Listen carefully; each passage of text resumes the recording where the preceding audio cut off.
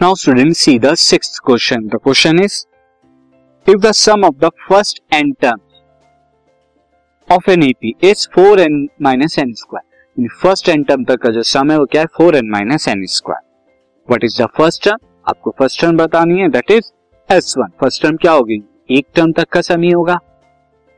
What is the sum of the first two term? First two term तक का सम क्या होगा. And what is the second term? Second term क्या होगी.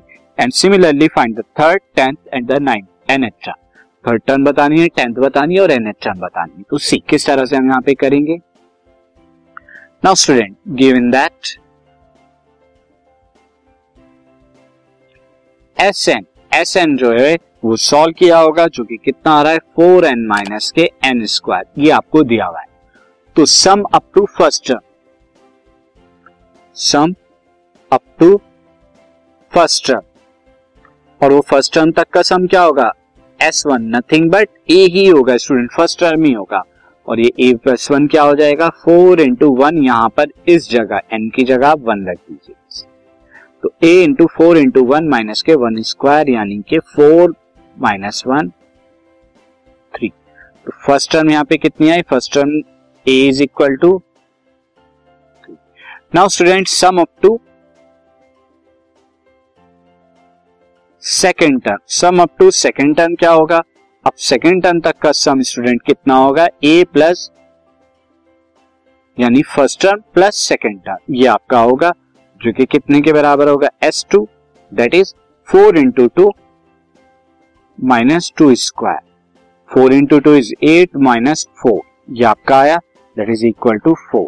तो यानी टू टर्म तक का सम कितना आया, a plus a2 4. Now since a plus a2 ये आपका 4 होगा, देयरफॉर सेकेंड टर्म क्या हो जाएगी, 4 माइनस a, और a आपका कितना है, a इज इक्वल टू 3 है. कितना आ जाएगा, 4 माइनस 3 इज इक्वल टू 1. तो सेकेंड टर्म हमारी कितनी हो गई, ये आ गई आपकी second term. Second term a2 is equal to 1 आ.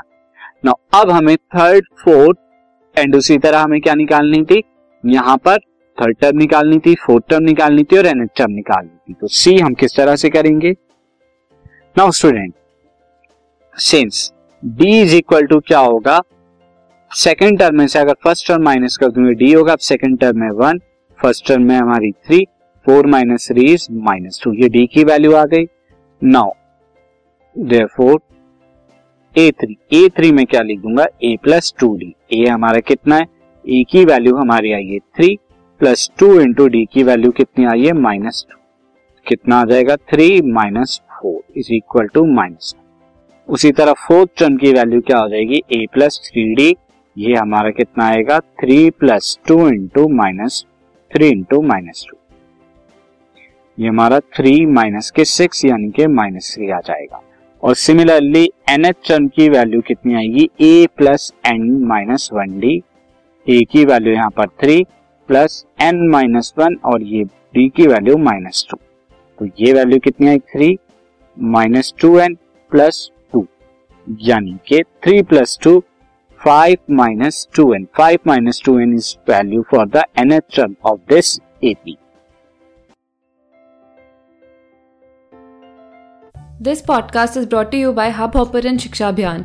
अगर आपको ये पॉडकास्ट पसंद आया तो प्लीज़ लाइक, शेयर और सब्सक्राइब करें, और वीडियो क्लासेस के लिए शिक्षा अभियान के YouTube चैनल पर जाएं.